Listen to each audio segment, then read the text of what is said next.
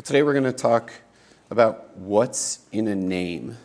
So we did something like 4 years ago like this, a little reminder of who we are.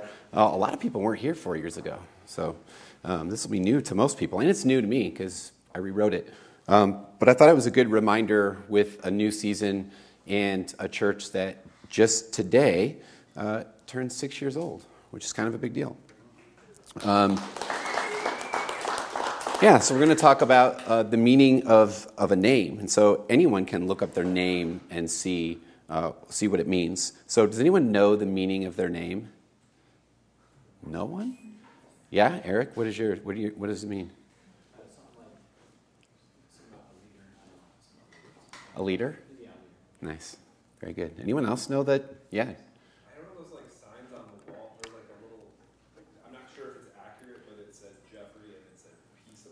It is. God's peace, Jeff. I looked you up. Yeah, Chad. I got all of us. Yeah, I looked you up. Yeah, God's peace. Right? So if you don't know the meaning of your name, you should. All right? So I get called a lot of names, depending on the person and the situation. But the name that my mother gave me is Robert, right? So I looked it up. Presumably I was named after my uncle. And when I looked Robert up, I learned that it's of English origin, and it means bright fame, all right? So I started looking at some statistics about it, and Robert, the third most popular name given to boys in the last 100 years. But in 2019, it's plummeted to 71st. And so I don't know why this came up, but I actually learned that statistically speaking, if I were to move to Iceland, I'd have a chance of being famous. But that's pretty unlikely, so I'm just going to settle for 71st. And so I was asking myself this week, like, how well have I lived into my name, Bright Fame, all right? Well, I've gone from 0 followers on Instagram to a whopping 127, all right? Now, that's like 2,000 less than my daughter Corinne, to put it in perspective. Now, to be honest, I'm not sure who they are or why they follow me because I don't even use Instagram. So I have no idea who those 127 people are. I haven't actually sent a tweet in like 4 years. So my 27 followers on Twitter haven't really missed very much. I've never appeared on television or the movies. As the organizing pastor of a church that turns 6, I get an average now, I think, of about 20 people that listen to our sermon podcast online, which is up from 5 a couple years ago, all right? So not exactly bright fame, all right? But I'm hopeful that I still have a little more time to live into my name, and then it won't require a move to Iceland. All right, here's a few biblical names. Oh, yeah. True. Here's a few biblical names. Abel means breath. David means well-loved. Abraham, the father of many. Peter's the rock. Esther is secret or hidden. Ezekiel's the strength of God. Jesus means God save. So here's to your light shine church staff. Dustin, you know what your name means? You awesome. Valiant. All right. Shailene, who's not here today. Shay, this is my favorite one. From the Fairy Palace. She's going to die when she knows that that's what her name means. Perfect. Jeff, God's peace. You were right on. Chad, do you know?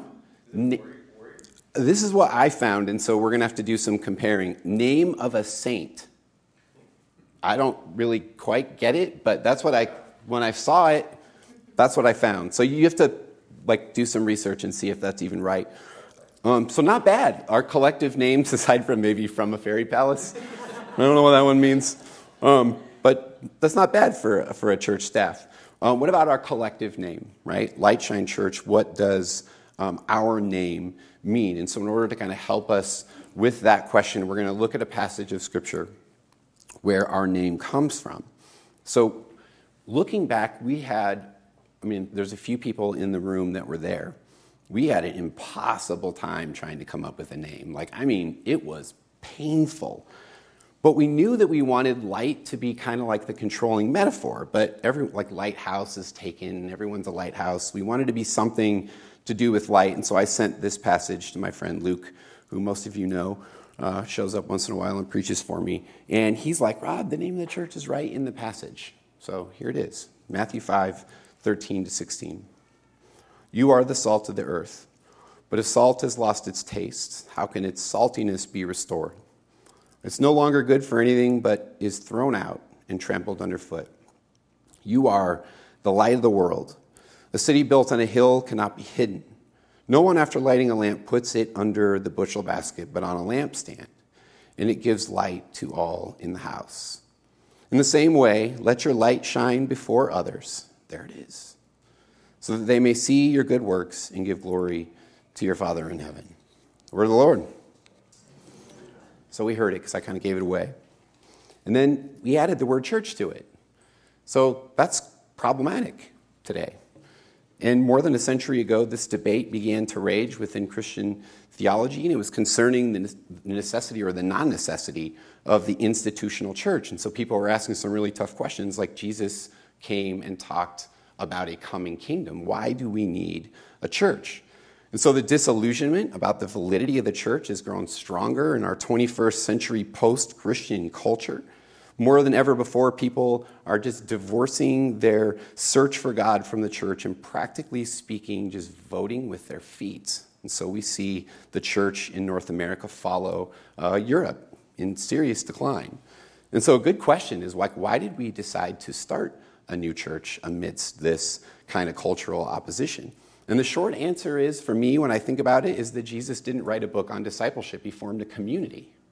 Jesus formed a community of disciples that were gathered around himself for the sake of the world. And so long before there were institutions or popes or pastors, church buildings, there was this community of people that were gathered around the God who had taken on flesh in Jesus Christ. 2,000 years later, we're still here, gathered here today, not as a place, not as a building, but as a people, still gathered around Jesus Christ, still gathered around the presence of the Holy Spirit. And so it's in the real presence of Jesus that holds a pretty diverse community here together. And so this is just like the most basic of all reminders. We all know this. We get it, or we wouldn't be here. We'd be somewhere else. We're not a building. We are a people. We're not a place. Lightshine Church is the community. It is this group of people. And so I was kind of reflecting back, like the idea of this church was actually born about 9 years ago or so. The truth is, it wasn't my idea. So some people have heard this before. It started as conversations with friends about the state of the church in the world today. It kind of coincided with the missional church planting movement that was kind of beginning to take shape, all with the hope of recovering the kind of missional nature of the church, which seemed to many of us to have just been lost somewhere in our history. And so we wanted to make a change on that. The conversations became a reality. There was a team of people that joined me. There's a few of you in the room right now. Met for 9 months, once a week. It was really fun. We were there to pray and discuss the nature of the church and try to figure out what shape this new church would take. And so when I talk to people in the community all the time about our church, it's really interesting when people find out what I do. The reactions are varied. 50% of them just like walk away, shut down, and don't want to talk to me.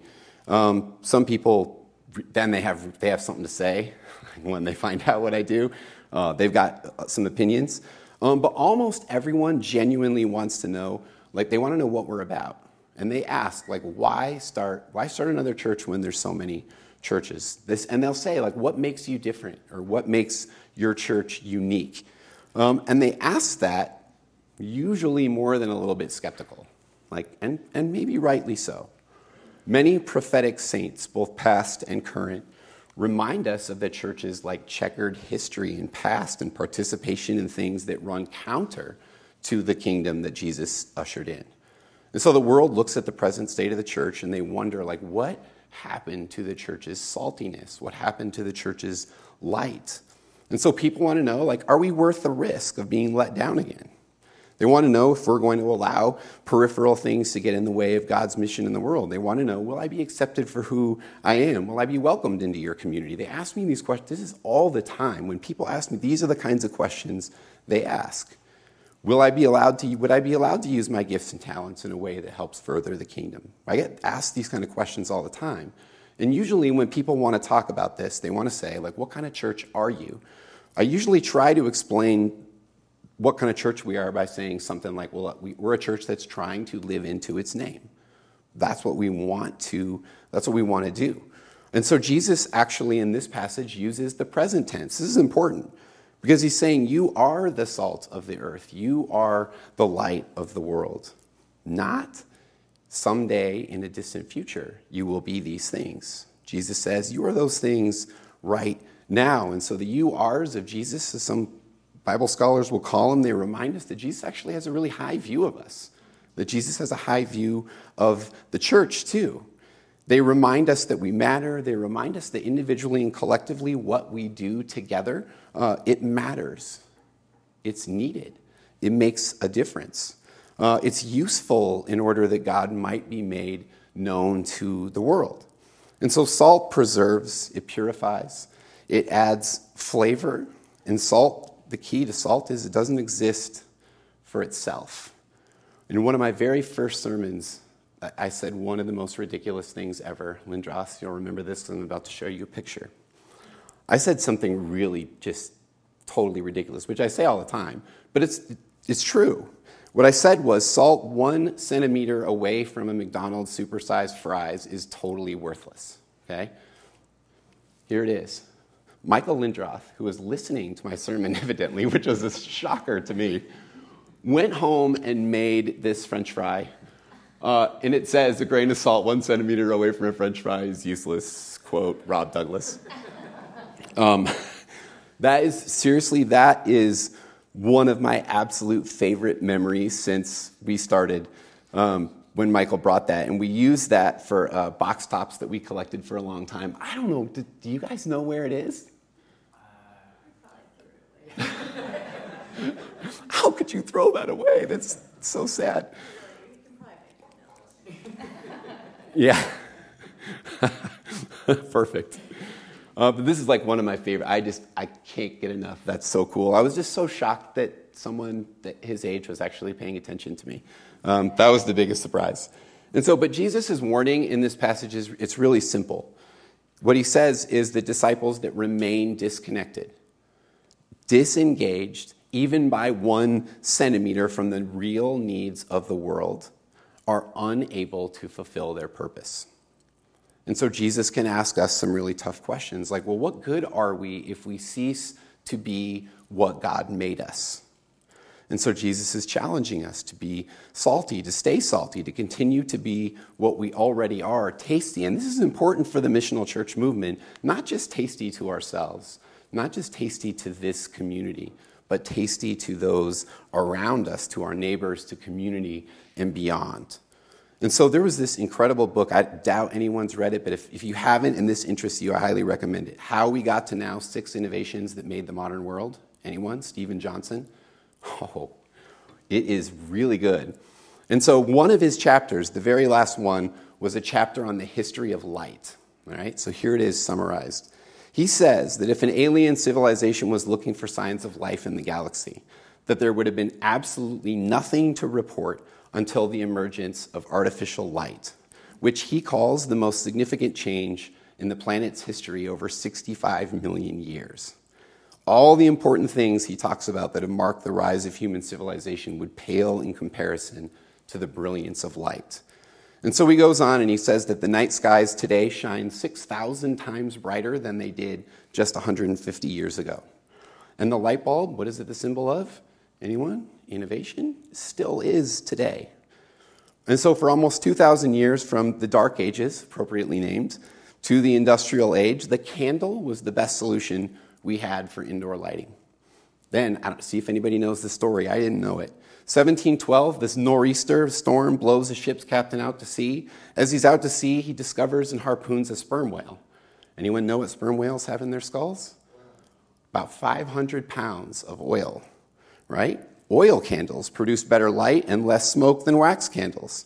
300,000 sperm whales were killed in order to get that oil. They would have gone extinct if it were not for the discovery of fossil fuels.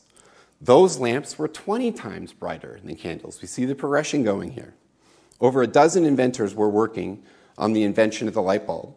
At least half a dozen of them had already hit on the same basic formula that Thomas Edison had arrived at. It was the kind of invention that had been coming together over multiple decades of work. Now, Edison didn't actually invent the light bulb, but he gets all the credit. He was a good showman is what he was. He marketed himself really well. But here's the fun part. Here's where things get really interesting in the history of light. After some strange twists and turns, the invention of the light bulb led to the invention of flash photography. How am I doing, Eric? Does this sound right? Okay, good. If I'm screwing this up, you need to stop me right now. Don't let me embarrass myself. Okay, it leads to the invention of flash photography, which for the first time in human history does this. It illuminates the darkness of poverty in our cities around the world. Here is a picture that started a revolution. This is 1888, and it says New York City, a shelter of immigrants in a tenement in 1888. And so I could not take my eyes off this picture. I've looked at it all week long, count how many people are in there. Just look at that picture, right? This picture, because of light, actually starts a revolution that wants to crusade against ending urban poverty. That's light, right? And this is exactly what light does. It illuminates darkness. It helps us to see more clearly. It highlights the fact, like this cool picture, that things are not as they are supposed to be. They are not as they will be when the kingdom of God is complete. And so Jesus' message precedes Edison's by a couple thousand years, light bulb. But he knew then, just like we know today, that light was something that the world needed. Today we just create light at the flick of a switch. When I come in here in the morning, you can't see a thing. I'm lucky to make it to that thing. If there's anything lying in the way, I trip and fall and whatever, because it is that dark in here. At the flip of one switch, we create light. We just take it for granted. Now, if there are aliens out there, they've definitely seen Vegas from wherever they are, for sure. Now, according to Jesus' warning, right, he just says something really simple. He says salt can lose its flavor and a light can be hidden away. And so we're reminded by Jesus in this passage that we can lose our effectiveness. We can lose our flavor. We can lose our power to illuminate injustice. Salt and light are our identities as Christian, but we still have to claim that identity. We still have to live it. And so we do that individually and collectively. In other words, our identity, this is just so important that this identity comes with responsibility. This is what Jesus is trying to say. That just knowledge about Jesus without purpose, without vision, without missional action that joins God and mission in our neighborhoods and our communities and beyond is like taking a lamp and hiding it under a basket. This is what he's trying to say. There are many things that get in the way, many things that hide what was meant to be seen. I mean, we could talk for a long time about this, but the thing is we don't struggle with these things here, which is really exciting for me. Church drama, being on the wrong side of history, which church has been on in a lot of things, injustice, self-absorption, things that turn the lights out on a city that was meant to be seen, falling into comfort and complacency, this kind of self-absorption and self-focus. This is how we lose our saltiness. This is how our light is hidden. I have a friend, and that's why I say this is one of my favorite things about this is we just don't see those things here, which is really wonderful. I was having lunch with a really good friend on Friday who quit. He's quit. He's done. He just said, I'm done with church. He said, I'm done with the drama. I'm done with church politics. I'm done with this stuff. He says, I don't need to go to church to be a good person and to follow Jesus. And he's saying this to me because he wants my reaction, you know. But it's just sad, but true. People are doing this all over the place. They're just walking away. And so today is a really interesting day for us. We turned 6. September 1st was kind of like, it was the first day that we knew we were a go, and we were kind of going for it. We kind of had everything lined up and we're ready. Our first public gathering was the first Sunday of October, so in 1 month. It's a really exciting day for us. 6 years later, we're still here, and honestly, it's probably nothing short of miraculous. It's hard. Starting this is hard. How far are you guys, Chad? Like 5 months into it. How's it feel? It's hard. It's hard. Yeah. It's hard. It's good though. Yeah, it is. It's both. And so we kind of see getting to 6 years, honestly, like in year 3, I wasn't sure what was going to happen. I think a lot of us were like, hey, I don't know. Will we make it past year 3? We really weren't sure. And somehow, by God's grace, we did. And so today, it's exciting for a lot of reasons. We turned 6. We welcome Chad and Amy, which is really nice. And we have this reminder from Jesus to stay salty, to stay shining, to this reminder to kind of continue to attempt to live into our name, which is really attempting to live into the mission that God has called us to together. And so we're just a small part of God's plan here in the Conejo Valley. One of our core values at Lightshine that we talk about all the time is, we're actually talking about it last week, we talk about it most weeks, is generosity. And so generosity is one of our core values. It's one of the ways that we live into our name. And one of the things to me that's most impressive is the way that you all participate in God's kingdom, not just through this church, but so many of you are so active in the community, in other organizations and other things that you do, where you're just living this stuff out. To me, I find that to be extremely inspiring. It's like we're building a community that we can be proud of. And I think, to me, that is really, really exciting. And so if you want to know, like what impact have we had on our larger community, maybe we just ask a few simple questions. Would our community, would our mission partners, would they miss us if we were gone? It's a question I think about all the time. Anybody miss us if we were gone? And I kind of just started thinking about a few things. Like, have we made a difference for those kids over at Walnut Elementary School that we tutor over the last, Scott, what do you think? Debbie, we got Steve, we got some tutors. We think we've made a pretty big impact in some of these kids' lives who one year are a full year behind in school and getting tutored, and the next year they're not in the tutoring program anymore. That's a pretty good sign that some kid has kind of caught up a little bit.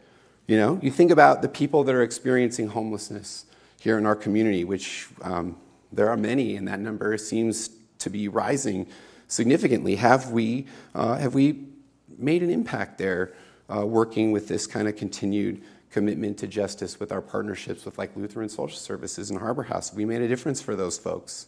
I think the answer is yes. Have people in rural Nicaragua, because the Susan Cotton's Lilly Foundation, Lilly Project that we support, have they received life-saving medical care because of this church's support? Yes, they have. Susan has come multiple times to share that with us. And so I believe the answer is yes to those things. Would our community mission partners miss us if we were gone? Yeah. Have we made a difference? Yes, we have. And this is because of our commitment to each other and to this generosity that Jesus calls us to. And so when we live as salt and light, the end of that passage just says something. It's really simple, that our lives become transparent, right? Transparent to reveal the God behind the good works. And so people ought to see right through. That's why some of those songs, Love Shine Through, that Jeff picked, songs that kind of fit this theme here. That when we're about what we're supposed to be about, when our light is shining in the right spot, that people will see right through those good works and see the God who loves them more than they could ever imagine in those things. And so we say here, we want to gather well and scatter better. That's kind of our little mantra. That's who we are. And so we know that the church's potential to influence the world is directly related to what the church illuminates, what that light illuminates. And if our collective light is shining where it's supposed to be, just maybe we can get 6 more years. Maybe we can recapture the imaginations of folks who are just walking away and not wanting anything to do with church. And so what's in a name? A lot is in a name, way more than I have time to talk about today. But I'm just going to say that at 6 years, I'm pleased to be in this with all of you, this important work, who personally I consider you guys to be my family, my spiritual family. So may God grant us the grace to live into our name. And may God give us the courage to continue to join God on mission. Will you pray with me? God, we just thank you for your word, the ways in which it challenges us to remain what you say, God, that we already are. You say that we're salt and that we're light. God, help us to not disconnect and disengage from the real needs of folks all around us. And help us to shine the light on the right things, things that illuminate who you are and your incredible love in Jesus Christ. God, give us courage to join you in the places that you are. We pray this in your Son's name, Jesus Christ. Amen.